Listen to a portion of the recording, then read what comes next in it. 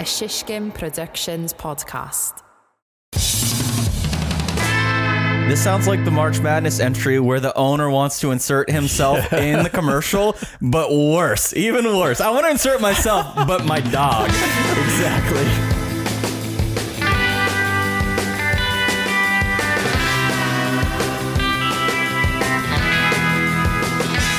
What's up, Sizzlers? Welcome to yet another episode of the Sizzle Reel podcast.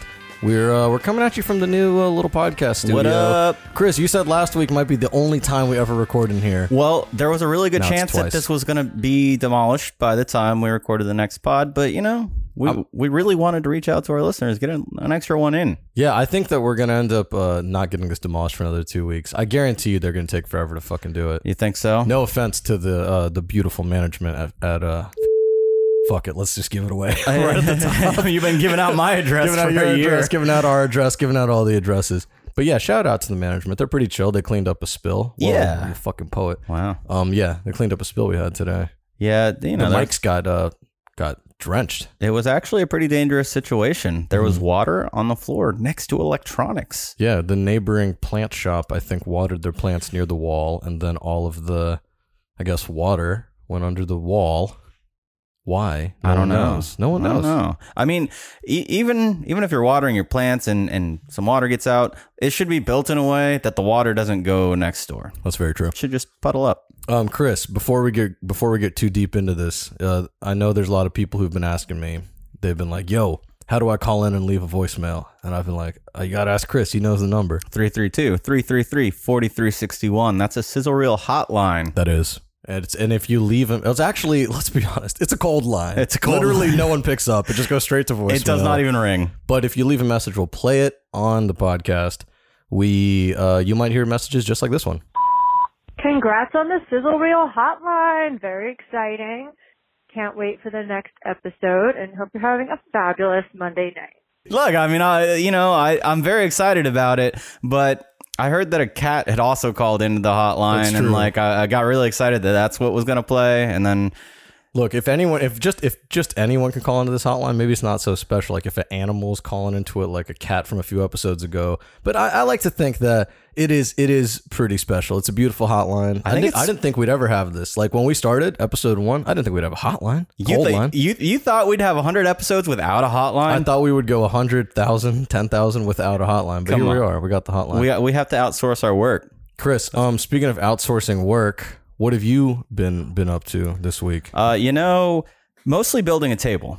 Or a desk. It's a standing desk. It's an L-shaped standing You're moving desk. on up to the new desk. I forgot about that. I am. I spent like a day and a half putting it together. It would have been all done in like 2 hours, but I realized I needed a drill. I didn't want to go home for it. You think you could ever go back to seated desk lifestyle? Or are you now that you've had a standing desk for a couple of years, you're like, damn, I don't think there's any way I could ever edit sitting down all day ever again? It's really weird because I really like having the standing desk, but I never stand and edit.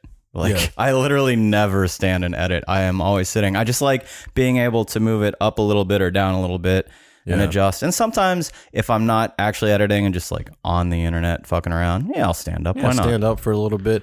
We're going to get to our special guest here in a minute. We do have a guest today, and he looks like he's got some very strong thoughts on standing desks versus sitting desk. He's jumping around, like waving his arms. Don't worry, we'll get to you in a second. But before we do that, Chris, you did build your new desk, and you haven't swapped it yet. You're still working at the old small desk. Mm-hmm. But to put it into perspective for the listeners, Chris is about to double basically his amount of desk real estate. Exactly. What are you going to do with it? What are you going to put on there?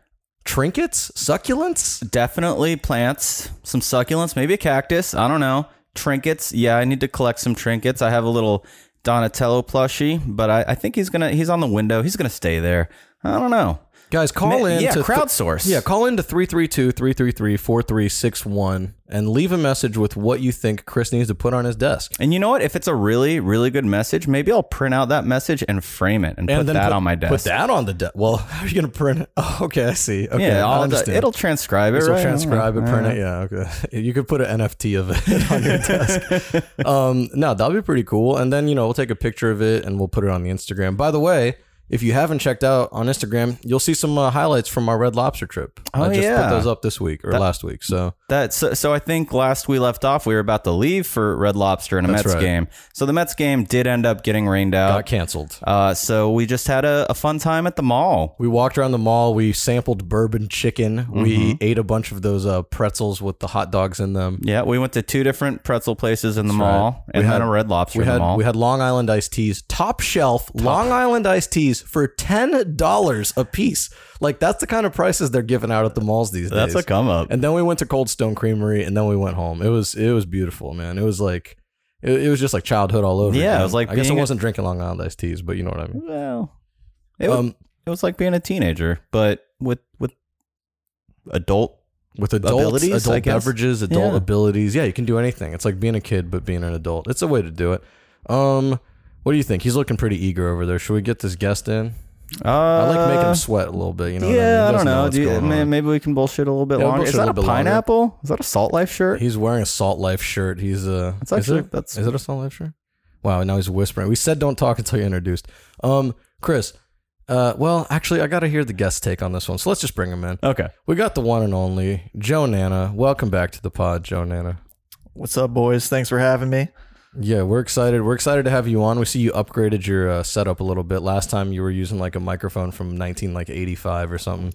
It was picking up. It was auto compressing all the audio. I don't know. Yeah. Well, I know you're really into that indie lo-fi sound with your own music.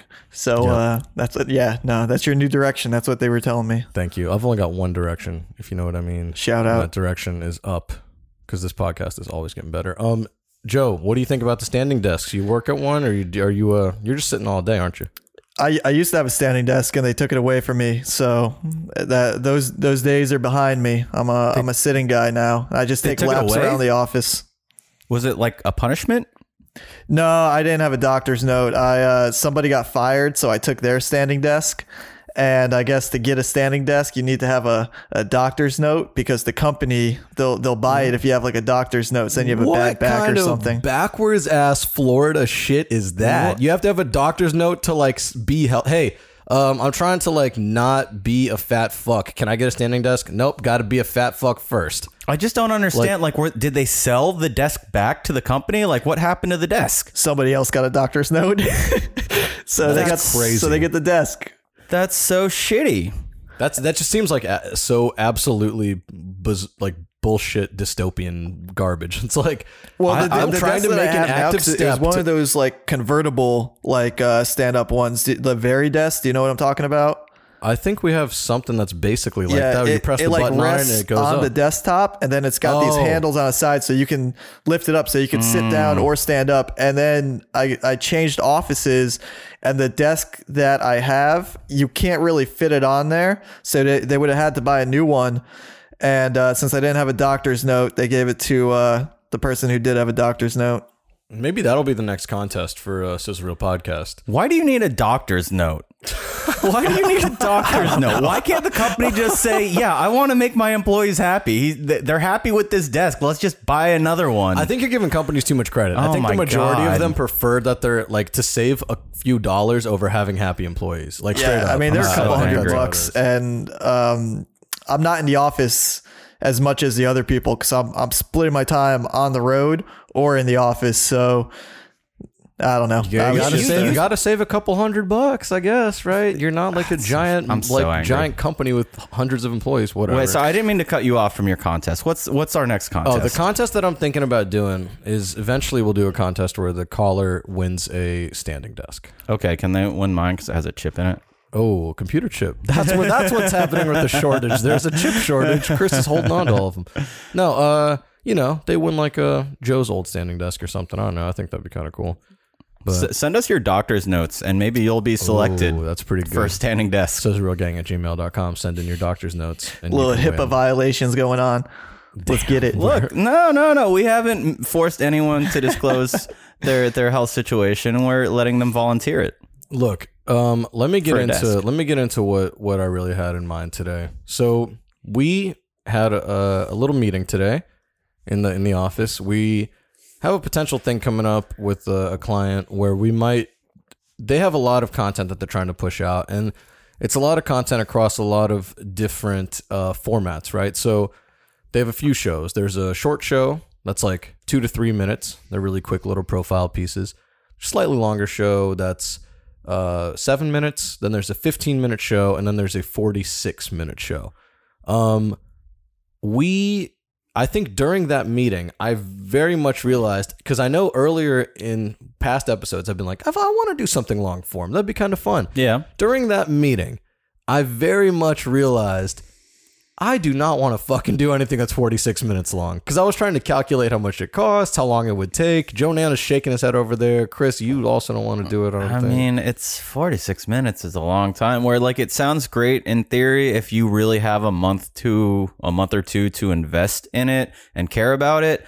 But if it's just a project that someone's bringing to you and you don't know exactly, like, you don't have that relationship with the shooters, where you don't know exactly how they shoot or how they're going to give you the footage. Like, it's just a headache to even think about it. The idea of getting dumped with like 20 hours of footage that you have to turn into 1 hour. That's it. I think you nailed it. It's getting dumped with footage. Because I was going to say, I could do a 46-minute thing if it was scripted. Yeah. But you know the way that they do shit these days. People just go out and shoot for like a week and then are like, oh man, it's great. We didn't stop rolling the entire time. And you're like, well, that's not great. It's going to take me months. You know what I mean? Exactly. And it's one thing if you have like a whole team of people around you who are on set and they know the moments that they're looking for and, you know, at least a rough idea. But this is like, I think we'd be getting stuff that some camera person just went out and shot for a whole day, kind of solo dolo. And then we craft everything without much support, which that's why the price is high, right? Yeah. That's why it's like, well, okay, we'll do it, but the price got to be right. Joe Nanna, what's up, man? You like you like working on the 45-minute long stuff or no? Or no, all my stuff is usually 30 seconds or less because we're doing commercial work.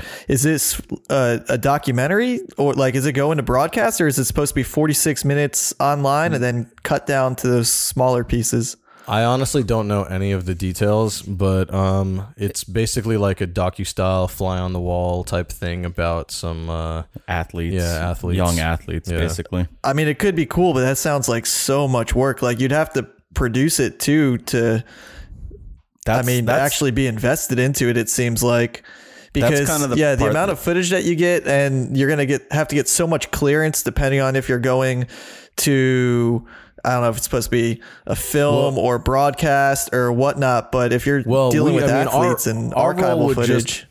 But our role there, like we'd be working with the producer. Yeah. But I just I know that it would, you know how it is, man. Especially with things like that, they turn into such a heavy lift in post. They sell it to you as like, oh yeah, you're just cutting it.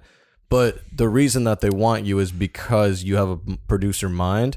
So you're going to be doing a lot of the creative producing and low-key creative direction as you go. And it's like, I mean, dude, 46 minutes. I mean, you could be on that project for a year. You have no idea, you know? It depends on what they're looking for, but a lot of those long form, especially for broadcast, it's not going to be a week turnaround unless this is just some kind of web video just to throw up there. Yeah. I mean, or unless it's like a long conversation that is unedited and unfiltered. You know what I mean? That's just cutting angles.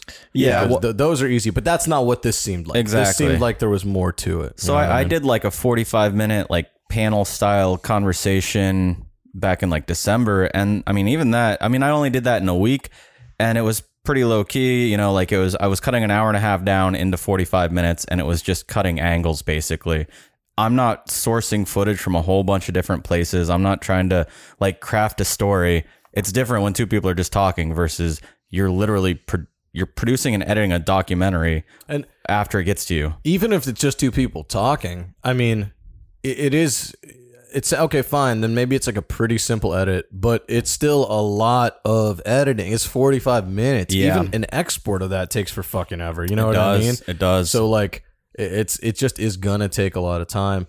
But either way, during this conversation, at first I was like, oh yeah, it'd be cool to do this 45-minute thing. And then we really started crunching numbers. And then I was like, well, it would cost a lot. And so they're probably not going to want to do it. And if the price comes down anymore, then I'm not going to want to do it. So it just doesn't seem like, we'll see what happens with it, I guess. Yeah. But I don't know. I've done, I think the longest thing I've ever really done, besides like podcast type stuff, is maybe 25 minutes. The most like complicated show that I've ever done, and that was for like cable TV. It was a soccer show. Yeah. But if you want to find it, type in It's Called Football, the F2. You'll find an episode or two of it. I think it's mostly gone from the internet, but we'll find it. Just like everything, right? Everything is just eventually going to get scrubbed from the internet. It's like, why did we even do that? Like, where does it live? I mean, that's life as it is, though. Like, eventually, all of us are going to be scrubbed from the planet. But what about like the digital dark ages? You know what that's all about? You ever heard of that? What you mean, like the early age of like digital video that never found a home on the internet? Basically, like before there was like a universal standard and technology was increasing so quickly that like things became outdated like immediately. So there was just no archival of them. Like even think about it in a smaller context. Like if you have a hard drive from 2008 that has old ports on it, and you're like, you get it now, you're like, I have no way to plug this up. If you have a drive that was just FireWire, we have like a dozen of those old Lacey's that are just FireWire, and for a while that was like if you had one of those, you were in the industry, like FireWire 800, that was the shit. Exactly. I still got FireWire 800 drives. You still use them though, or no? I still got stuff on them. I got to go on my old computer when I have to access them though. That's your what old I'm computer, saying. yeah. It's the digital dark ages. Like those are artifacts that are. We have like a hard drive graveyard, basically, of those. Yeah. It just makes you think. You're like, damn, how much stuff is out there that's never gonna get seen or whatever, like read if their documents are heard, if it's music. I mean, it's literally an entire industry, like data recovery, shit like that. I mean, I know that's a slightly different thing, but data is extremely important to people. Why, there's a reason it was captured in the first place. That's why it's important to get a standard. That's why, like, I don't know. I don't blame the companies for the first few, like 10 years, 15, 20 years, because it's just hard to align, right? But at this point, like, everyone needs to be aligned. There needs to be a standard for, like, drives, whatever. USB-C, I guess, is the standard. I don't really fucking know. I think that's what they're moving to. I mean, when I worked at Therapy Studios in Los Angeles, shout out to them. I worked out of the vault, and we had, I mean, I had never worked with tape decks or anything before, and we had D5, Betacam, HD cam. We had film reels in there, all different kinds of hard drives, and basically they had a room in that studio just dedicated to media storage and management, because we had so many different types that we were working with at that time. And I don't know what it's like now. I mean, that was what was that, like 7-8 years ago? But yeah, there were still people rolling to tape, which is crazy to me. I remember that. I remember you showing me how you were prepping stuff for delivery over there, and one time I went in there and you showed me how to do it, and I was just like, why do I need to know this? Yeah. Well, it wasn't even, it was part of it was, why do I need to know this? Part of it was that it was so intimidating. I was just like, man, it's not very intimidating to open up a computer program and type some things in and hit export. But when you're dealing with actual tape, I feel like it's, if you fuck it up, you fucked up. You know what I mean? I mean, we had to black and code the tapes, and you had to get everything down to the frame. And it was just like, I mean, you'd send it off to like Extreme Reach to distribute and whatnot. So you had to make sure everything was perfect. So, I mean, it goes through a whole different QC process as well. But yeah, I don't know. I don't ever want to work with tape again. I mean, I don't see the use of it. I know some film festivals, they still want you to lay it to tape, but hey, I'm just going to send it off to one of these distributors to roll to tape if you ever need to do that. I mean, I feel like the standard now for films, though, or maybe it's been like this for a while. I'm not much of a filmemaker, but isn't it a DCP or something like that? Like yeah, something like for like theaters and whatnot. We've had to do that before, but I mean, most of the stations that we upload when we're doing TV, that we can just upload like an MP4, an MOV to an FTP, like, and they're fine with that. And if they need to convert it, they'll just do it. Right. Joe, so that was at what's called Therapy Studios. That's what you call it. Yeah. How, that's a little bit of a throwback, man. That was a while ago. That was back in LA. You were the vault keeper for a while. I was vault manager, is I guess what my position was, and then I started moving up to like a post-production assistant, and then we moved back to Florida right as things were really ramping up. So Damn, you left. You were like, you know what? I don't want to do this. I was never going to end up in the only reason I came to Los Angeles was because you convinced me to go to Los Angeles. I was on my way. That's the reason I'm in LA or I'm in New York. I was on my way to New York City, and then he's like, "No, dude, I got a spare room. Come out to LA." I'm like, "All right, turn down a I spare guess." room. Can't turn down a spare room. You got to meet Rudderman. You got to meet Tyler. You had a great time. We got to meet Rodney. Shout out to our landlord. Shout out to Rodney. I still use his last name as a password on some stuff. I don't know what his last name was. It was Mendoza. Oh, okay. Yeah, I'm gonna bleep that. I always assumed that was like a soccer player. Nope. That was my landlord. That was our landlord. The Rod Pod, baby. Yeah, we called it the Rod Pod where we lived. It was basically the house in front. You've been there. But I knew Rod. I met Rod. The house in front of the landlord's house. Yeah, he had that house. Then he built a big house in the backyard, moved his family into there. Well, and your house was supposed to be like a assisted living house or something were like that? They were planning to turn it into that at some point. I think his nephew was like a nurse or something like that. And so they wanted to have some kind of live-in center that they could then care for the people. But they were collecting so much money off that rent that they were like, you know what? Actually, dude, our rent was actually cheap. Our rent was cheap. That was the cheapest rent that I might have. I mean, well, when we went to college, I mean, the rent was cheap there, but for Los Angeles, I mean, the second I moved out, I was paying almost triple. Facts. It was mad cheap. But like, shout out to Rudderman for finding that, though. Yeah, Rudderman, DJ Rudnet, those deals, shout out, bro. DJ Rudnet. We got to get DJ Rudnet on the pod sometime. That'd be dope. I think he would love to come on. Joe Nanna, what if last thing before we go to break, because we got a special episode today. We're crashing the boards again. Crashing the boards. But Joe Nanna, what have you been up to lately? I feel like we haven't had you on since March Madness. You have any recent developments? You've been flying around still, hitting the private jet? Yeah, we've been flying a lot. We're basically ramping back up. Things are back to normal. We're vax. That's facts, and we're on the road. Oh, I'm proud of you. Normal. I'm glad you guys are back.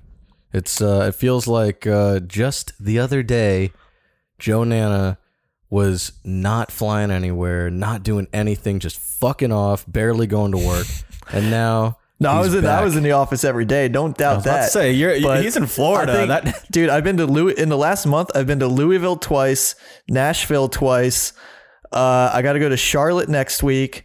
We've been in Naples, just all throughout Florida.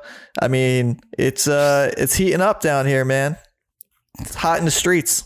What was your favorite trip so far the last few months? Did you do anything cool off set or anything cool that happened on set? Nah, nothing. Nothing at all. Nothing at all. Nothing at all. It's just the things same old Things shit. are going normal. Next week though is going to be interesting. I got to do a shoot, and we got to work with some dogs, but they're untrained, and it's not going to go well. And I've already expressed the fact that it's not going to go well, and I don't really want to do it. But why do you have to work with dogs? What's the reasoning there? It's just the direction that they want to go with the spot. They want to do the spot from like a dog's perspective. My God. Because I saw somebody, we had done it for another dealership, and they saw it and they liked it. And they were like, oh yeah, but we don't want to hire a trained dog like, the other people did. I got a dog at home. We'll use him. So we'll see. I mean, it's always hit or miss with dogs. I'm just going to strap a GoPro to its back and let it walk around and figure it out later. Oh, you're actually going to do it you're really going to do that? Yes. From the dog's perspective. Like, we got to put a harness on the dog. We're going to put a GoPro, and then I'm going to be following it around with a Ronin as well. Like right above, we can't really control where it's going to go, because I don't know how trained. What's going to happen? You're not going to use any of that GoPro footage. It's going to be all whatever you shoot on the Ronin. I keep telling them that, and they keep telling me that they want to use the GoPro still. And I said, it's going to look so different. Like, why hire video professionals if you don't fucking listen to them? Yeah. I mean, dude, it's tier 3 marketing. It doesn't really matter. Throw a GoPro on the dog, but I'm with you, Chris. You're not going to use that shit. You're going to be using exclusively that Ronin because you're going to be able to direct what the hell you want to do.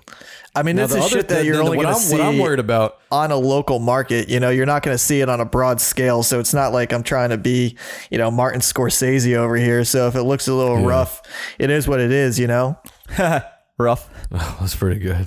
He's gonna be Martin Scorsese. One dog's gonna shoot another dog in the head or something.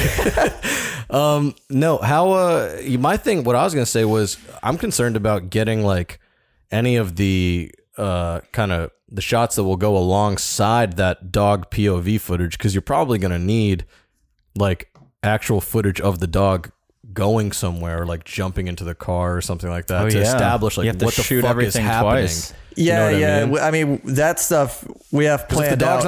Saying if the dog's not trained, though, you're gonna how many times are you gonna have to shoot that? Well, so if it's the guys, so it's the owner's dog, so somebody can always hold the dog sort of like back. The owner stands on one side, and you hope that it's gonna run to his owner. This sounds a whole lot like. This sounds like the March Madness entry where the owner wants to insert himself in the commercial, but worse, even worse. I want to insert myself, but my dog. Exactly. Yo, you never stop going through it. Nanna, you never stop going through it. But the thing is, last time we did it for him too, because we did do a spot with dogs, but we actually had trained dogs on set, but then he wanted his kid in the spot, so we had kids and dogs, and those are two things you don't want to work with because they're so unpredictable. But it came out good. I think it actually came out pretty good. I gotta meet this guy. I love this guy. This is hilarious. He just does everyone zigs, he zags, and I like that. I'm all about that.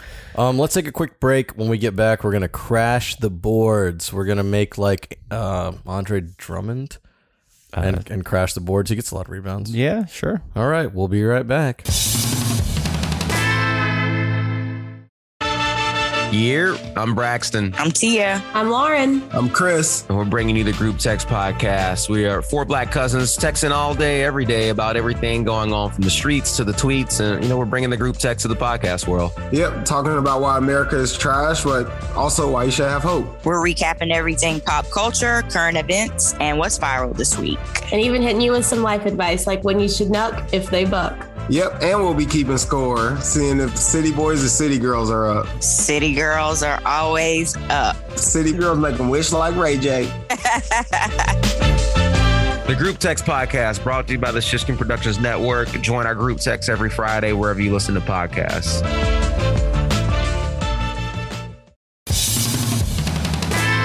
All right, Sizzlers, welcome back. Welcome.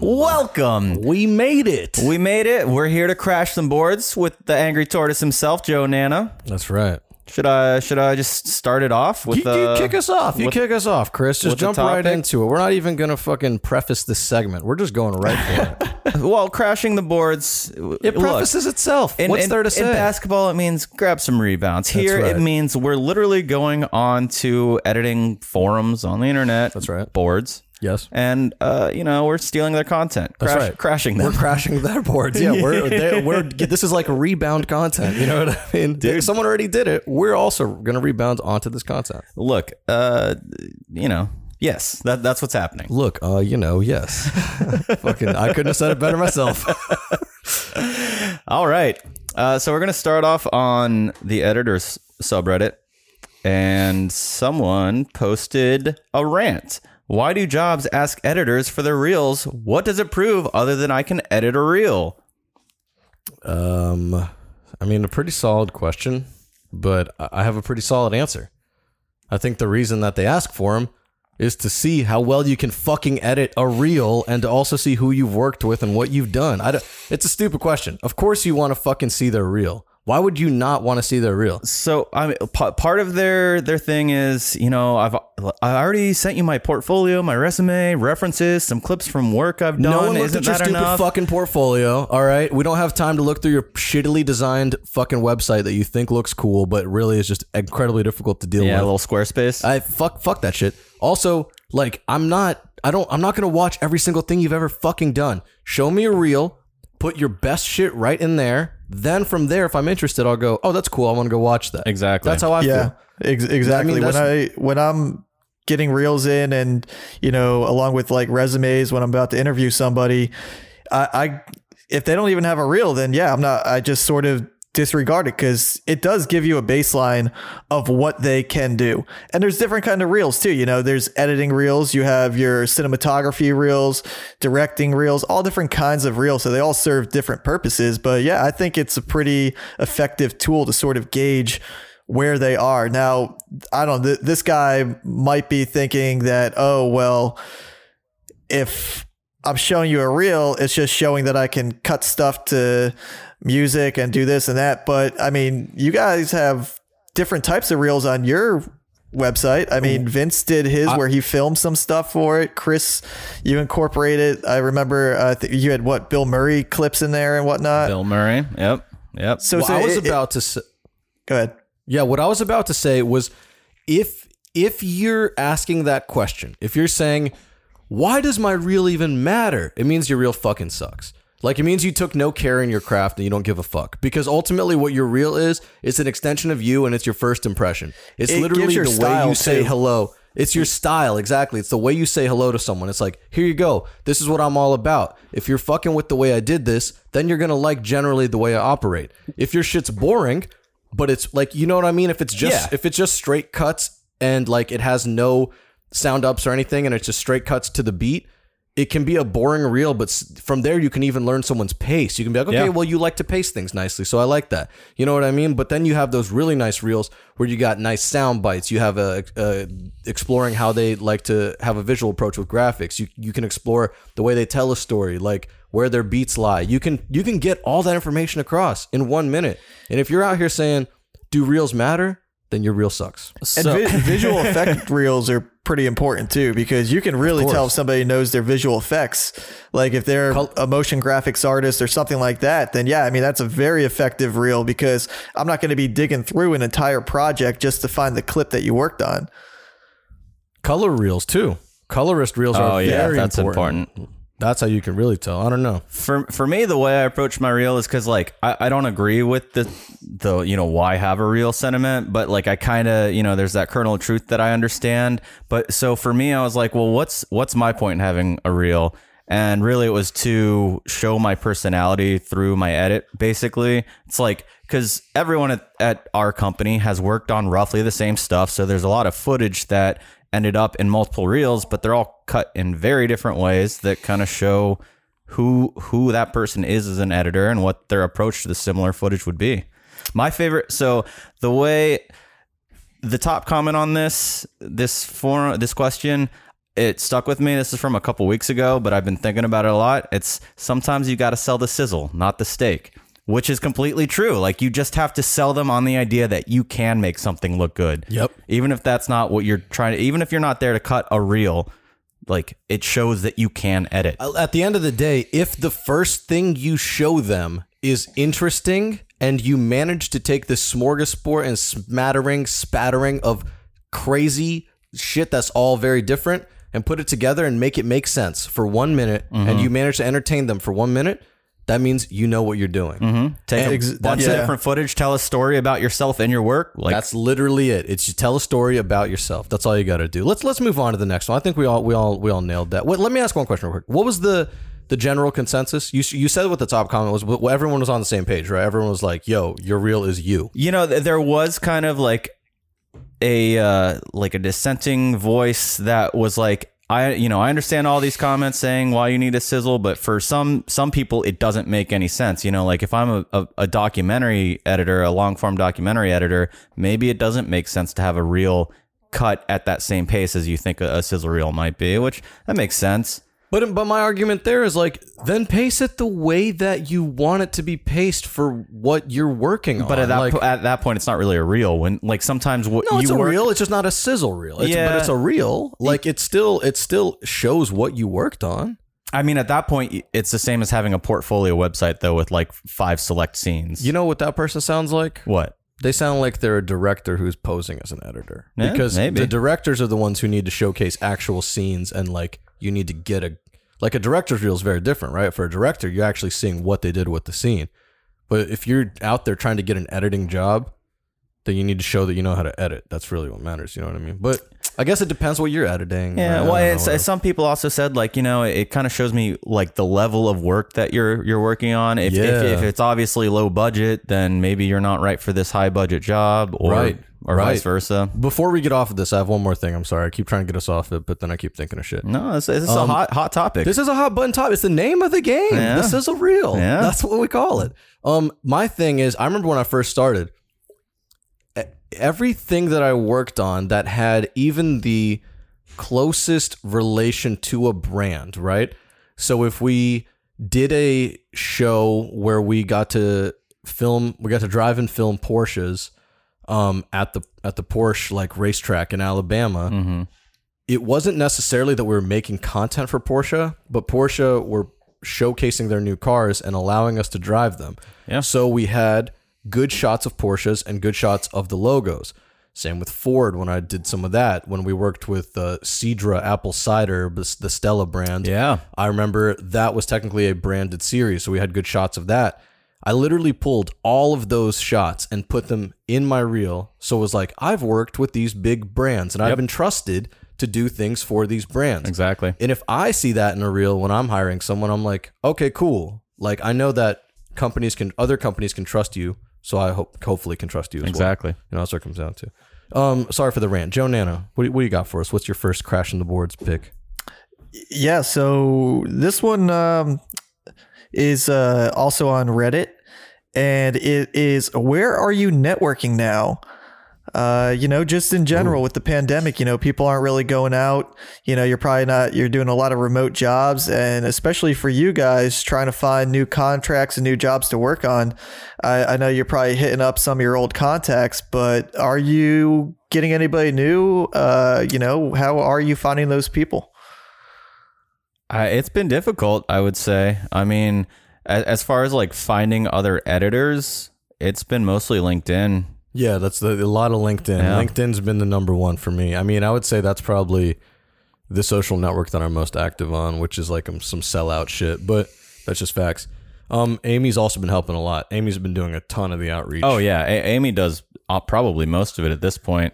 But when you said old contacts, Joe Nanna, that actually that's it. I mean, in reality, that's it. It's been like, reconnecting with people.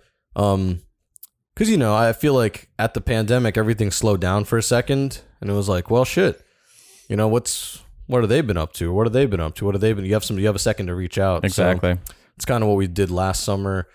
But in reality, I mean, a lot of our same stuff came back. The stuff from pre-pandemic kind of came back. Yeah. And, we have been like this thing that we're talking about that could have involved this 45-minute documentary or whatever.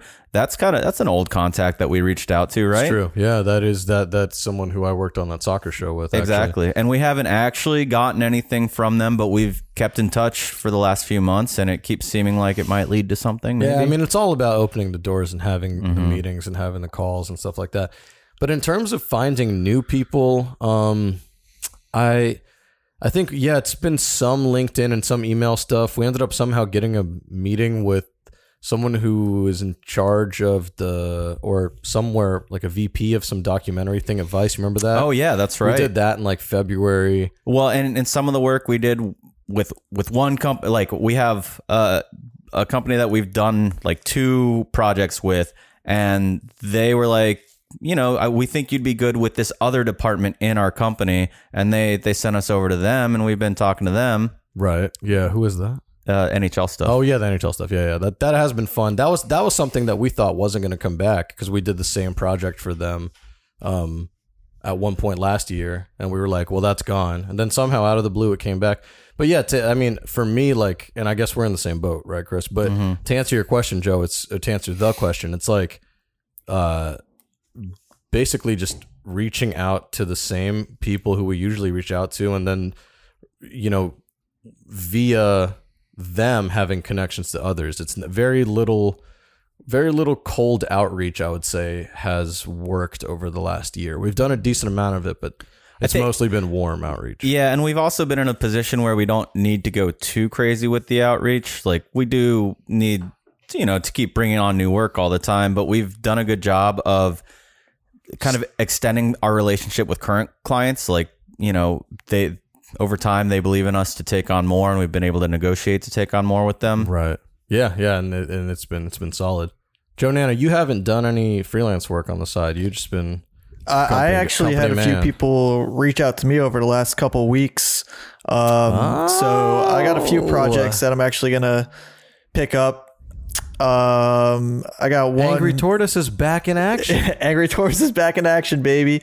I got one for July. Just a guy I used to work with. He just reached out to me. He had he started up his own business, and he wanted to get some marketing material. And then I had another old contact from work reach out, and they are at a new job where they might have to bring on some freelance editors for some remote work. So just keeping those old contacts, like you said, alive. I was calling some of my old friends just who I haven't talked to in a while, just seeing what they're up to. All the old people that we used to know in Los Angeles. Just, hey, what's up, man? How you doing?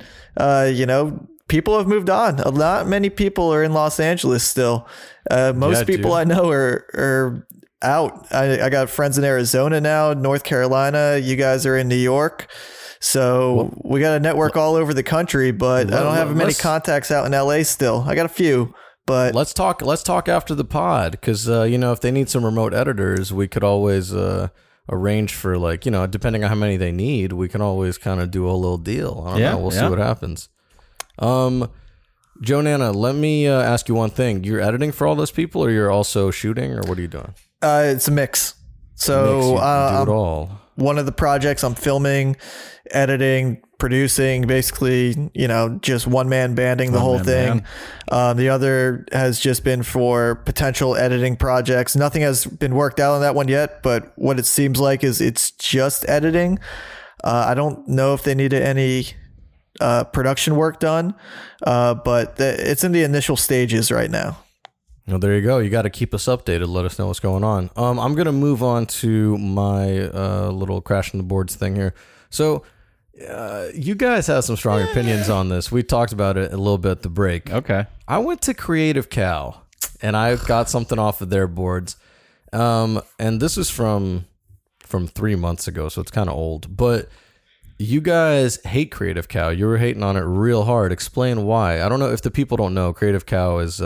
Go to creativecow.net. You'll see. It's look. I'm not hating on Creative Cow itself as an entity. Creative Cow is great because that was like the original forum. When you're getting into video, everyone says, "Oh, check out Creative Cow. It's a great resource." Doing a lot of backpedaling here. No, look No, it's the people on Creative Cow. Creative Cow is fine. It's the people on Creative Cow who are they get a bit of a fucked up take, but okay. Look, whatever. They're so pretentious. Because the way I end up on Creative Cow is, and Joe was mentioning this during the break, is basically you Google a problem that you have with Adobe or whatever, and the first few links are often Creative Cow, and then you'll click into it, and every time it's either Adobe has not resolved this issue or it's a bunch of people sending you to links that they're like, this has already been answered. See here. And then you click on that link and it's been answered, but it's a different version of Premiere or it's a different situation. And it's like, this is not the same fucking thing. I think that you guys are hating a little bit unnecessarily. My take on Creative Cow is the reason people aren't as they may seem pretentious there is because they're old. So I think that's part of it. They use like an ellipsis. They're like ... is their way of saying like, I'm just it's opening it up for conversation. It's not in between the lines pretentious. It's fuck you. This is stupid. You're wasting my time asking this question on a forum that is designed to help you. I know who you're talking about. The guy with the little turtleneck and the wireframe glasses. I know exactly who you're talking about. Everyone sees that guy's responses, but he's a legend. He's a legend. All right, let me get to it. This guy says iPhone as a cinema camera, and that's a little bit misleading because he's saying he's trying to teach the basics of production and post-production at like a school, but it's been challenging because they've had to do everything remote, right? So he's saying he's like, well, all the students have phones, so I'm using that as my resource to teach them how to make films. That's cool. My question isn't really related to that. It's more like if you had to create a semester of school for teaching someone filmmaking, editing, whatever, 101, straight up basics 101, what would your lesson plan be? Like, what would you like to teach them and how would you do it? I guess I would start out with just like week one would be photography and like composition, right?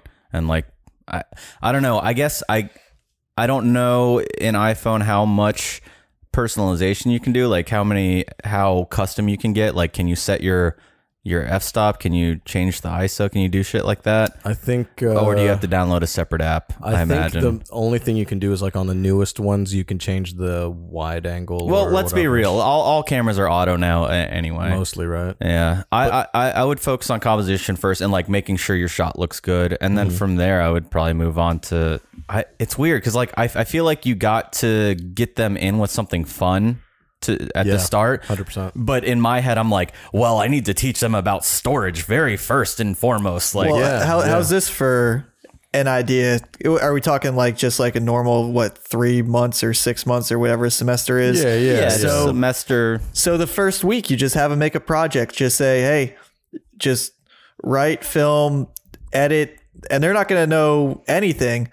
And then every month, maybe they have to redo that project. So maybe they write it a little better. They shoot it a different way. And you sort of teach them along the way, you know, hey, maybe you should try this as a composition. Like, try this shot. This same rock up the like same hill. This is like a libertarian or like free market version. And like, just teach yourself. Yeah. No, you're going to teach them. But of course, their first project's going to be shit. But then by the end of that semester, it should be a completely refined project after you sort of teach them those things: composition, lighting, editing techniques, and whatnot. So you start with that base project and you just keep refining it along the way. You're right. You're basically that. like versioning them. You're like, hey, let's do different versions. But my concern there is that they would get bored. They'd be like, dude, I don't want to make the same fucking thing that I wrote like 3 months ago again. You know what I mean? Well, you can always do it just beginning and end of semester. You start on the one project, you learn everything in between on how to refine that project,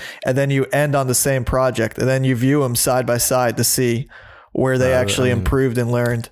I think that would help. Out. I mean, I do know that one of my first like documentary classes, I didn't realize until like we were, towards the end of the semester that like we just hadn't shot nearly enough B-roll for the project because we didn't really realize it until we were getting into editing.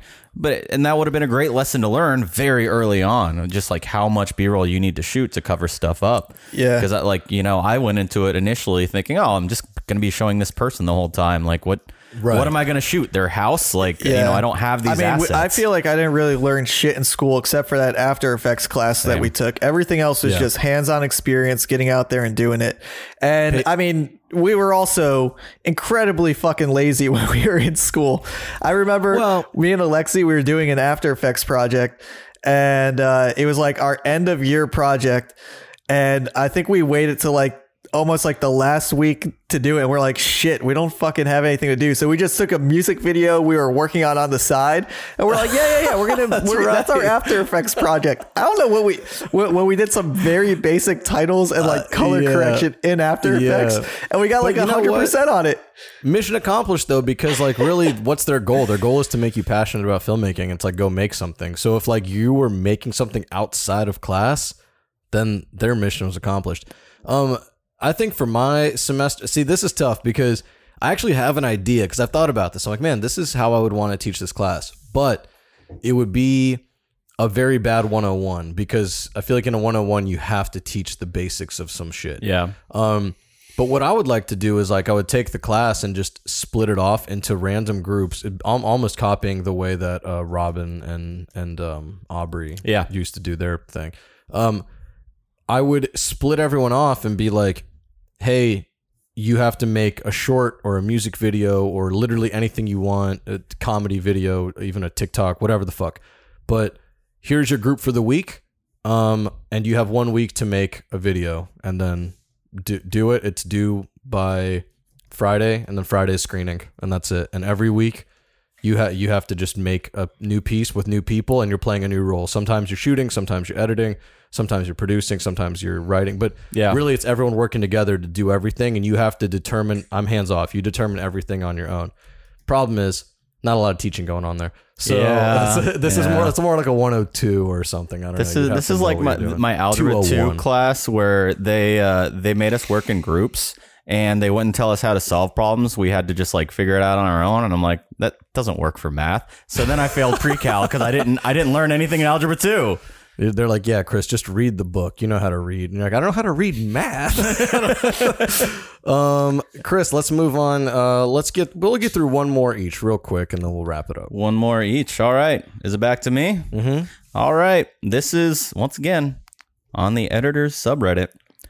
Control-Alt-Delete asked, how polished should an editor's cut for first viewing be? So this sounds like, what should the V1 look like? This is a very contentious thing. I'll let you guys go first, but I have a very, very strong opinion on it. I actually missed the question. I was looking at my own question. Wow. How good should the V1 look is what the person asked. How good should V1 look? I mean, I always try to make it look as best as possible. And you just go from there, because just put your best effort, let them see it.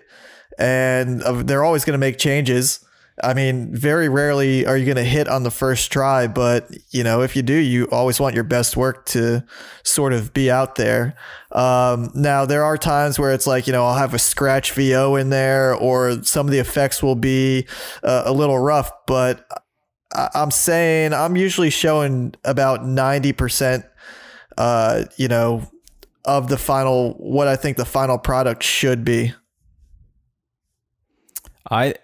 For me, it is so project by project, producer by producer. Like, I think that a V1 should always be at least like, I don't know, minimum 60 to 70% there, but it just depends on how tight the timeline is, like how quick the turnaround is. Like, do you need me to get this footage, go through it in a day or two, and send you a V1 just so you know where the project is going? Or do you need to have sound design and shit like that? Like, do you need to actually see what this video is going to be? Or are you a smart enough producer to see what we're working toward? And it also depends on if you know the producer pretty well. If you work with them all the time, and one day maybe they haven't given you all the assets and you just can't work that far, then I think you can give them a pretty unpolished V1. Like, it should be, it doesn't need to be a masterpiece. It shouldn't be an assembly cut either, though. Right. I'm not gonna deliver on my fucking earlier tease. I thought I had a really contentious opinion on it, but I don't. I just think that for me personally, I like to take them as like very, very far, to the point where like I've done a lot and created a lot of moments and really made it shine. Like, where if it accidentally like leaked or got posted because it went to the wrong person and some intern accidentally posted it, it would still do okay. You know what I mean? That's how I like to think about it.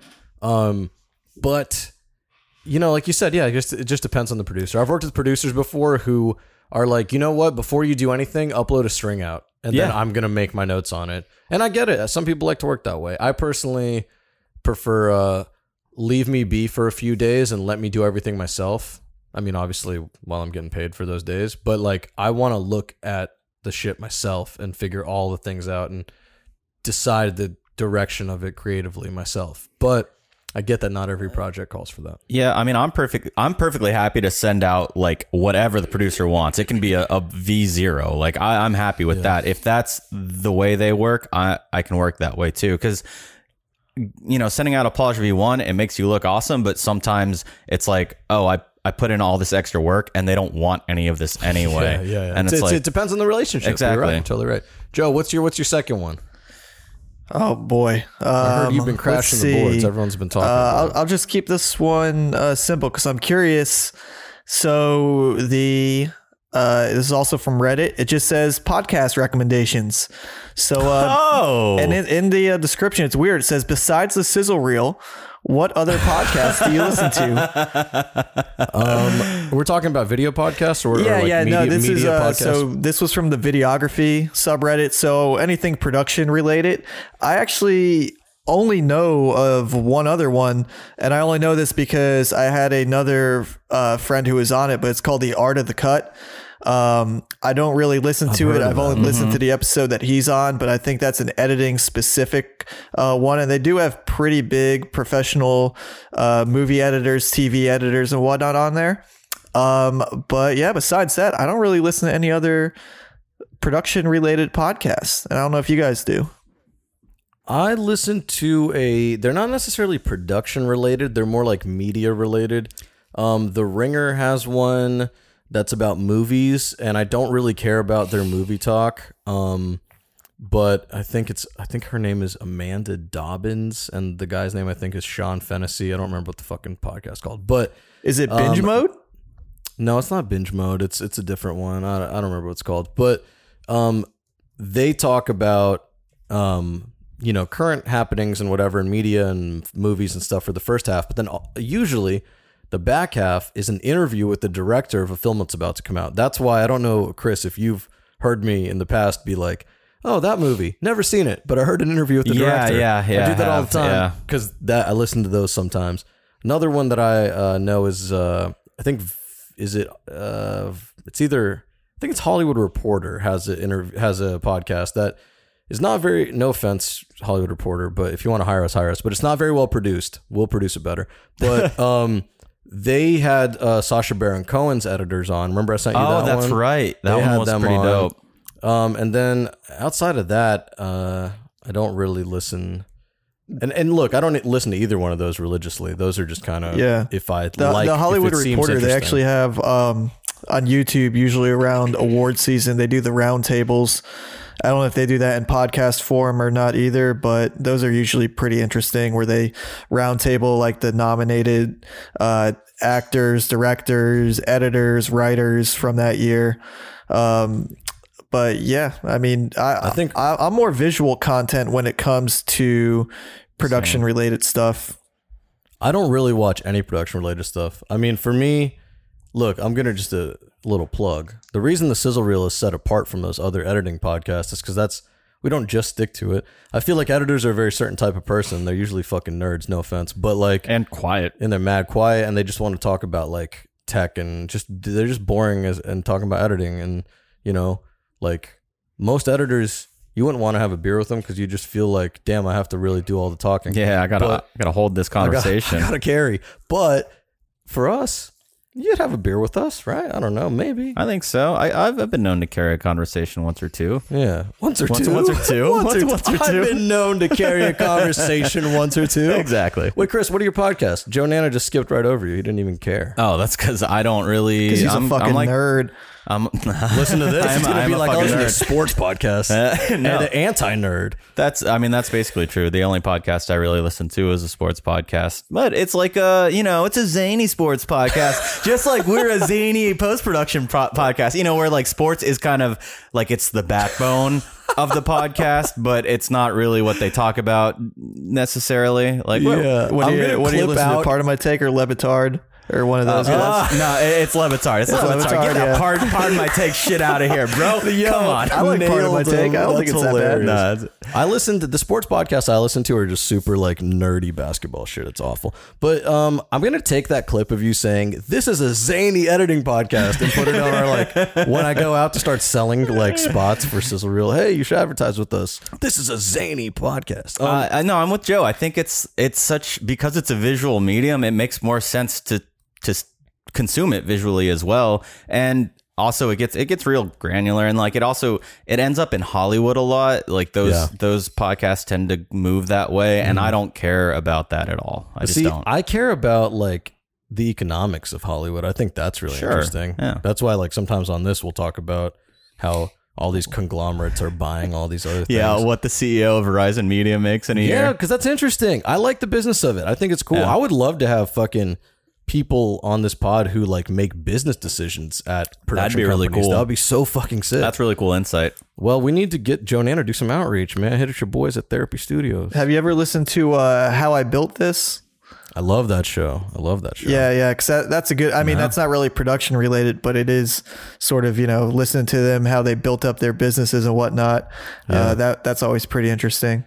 The editor-in-chief of The Verge, he has a podcast as well that's like really good. It's about stuff like that. It's about what's going on in tech, and a lot of it is media related. And he talks to like people at like, Facebook who are setting like privacy standards and stuff like that. And it's actually incredibly interesting as well. Facebook setting privacy standards. I love it. Well, like how they determine what their like privacy policy is. Yeah, right? yeah. He actually like hits them with like real questions. It's actually pretty cool.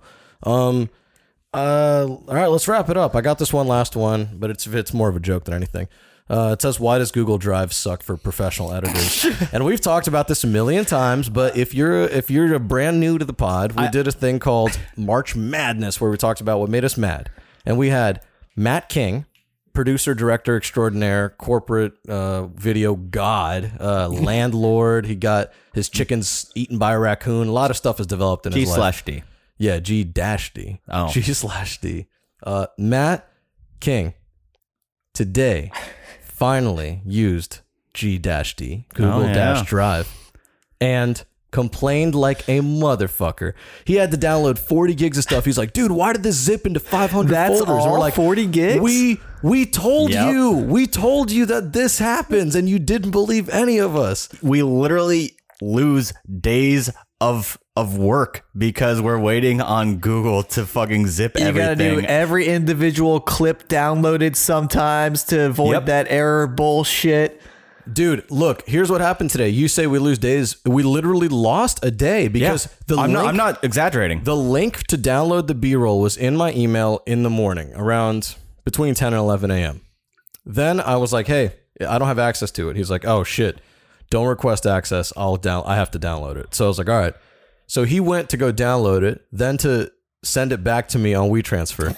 I didn't start the downloads until 6:05 p.m. So it's like literally we lost the entire day. We literally had an editor come in for this project, which she still had stuff to do. So it wasn't a big deal. We're still on pace to get it done. But because of our brilliant planning, of course, not by our, I mean me and Chris and maybe Matt King to some extent. But either way, we got it done. We're getting it done. It's fine.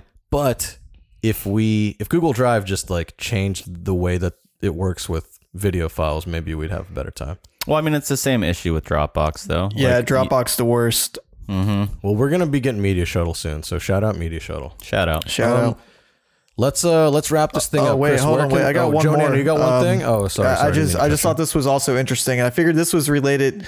Chris, I thought you might have some input. This also comes from the videography subreddit, and this guy looks like he's he's asking a question. He wants to know, what is the best resolution and frame rate for porn videos? I knew it was a setup. I know you have experience with that. No. Obviously, it's 4K, right? It's got to be. It's got to be 69K. Guys, thank you for listening, guys and girls, and them's everybody. Thank you for listening to the Sizzle Reel Pod. Chris, where can everybody find us? Well, first and foremost, you can call us directly and leave us a message at 332-333-4361. Yeah, that's actually literally the best way. Like, if you tweet at us, we're not going to see it for a week. If you Instagram us, we're not going to see it for a week. Vince might see it. But if you call us, we'll actually hear the message. You know what I mean? But we're also on Instagram at Sizzle Reel Gang. Yes. On Twitter at Sizzle Reel Gang. That's right. The old TikTok, that's about to start up again. We're gonna ramp up. We just figured out a new tip today. One little trick. One weird little trick that'll have all these producers hating your life or something, whatever. Yeah, the TikTok is Shishkin Productions, though. That's where we get thrown off. Yeah. Joe Nanna, where can the people find you, or are you trying to stay anonymous? I got Ben and Matt King on Instagram now, and that's all that matters. That's the important part. The Red Lobster champion and the landlord himself. Joe Nanna, thank you so much for joining us. Thank you for crashing the boards with us. Thanks for having me. And, you'll come back in a few months, I'm sure. Hell yeah, it's great. It's great to have you on, man. I'll be in person next time. You will. You will. What? Joe Nanna's going to come visit in July, he said. Joe, you're coming? You'll just have to wait around the office and find out. Oh, man. All right. Well, I guess we'll be waiting around the office to find out. Thanks for listening, everyone. See you later. See ya.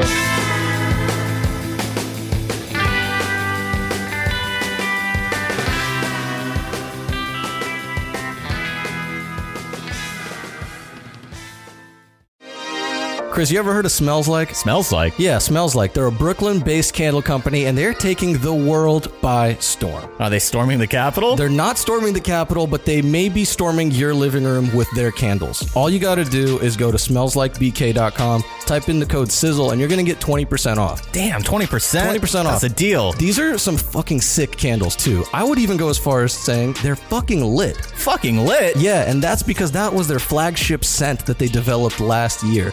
Fucking Lit is probably my favorite scent from them, and it contains tobacco, whiskey, sandalwood, white cedar. You're going to get all of that just from Fucking Lit. That is fucking lit. Go get it at smellslikebk.com. Use the code SIZZLE. A Shishkin Productions podcast.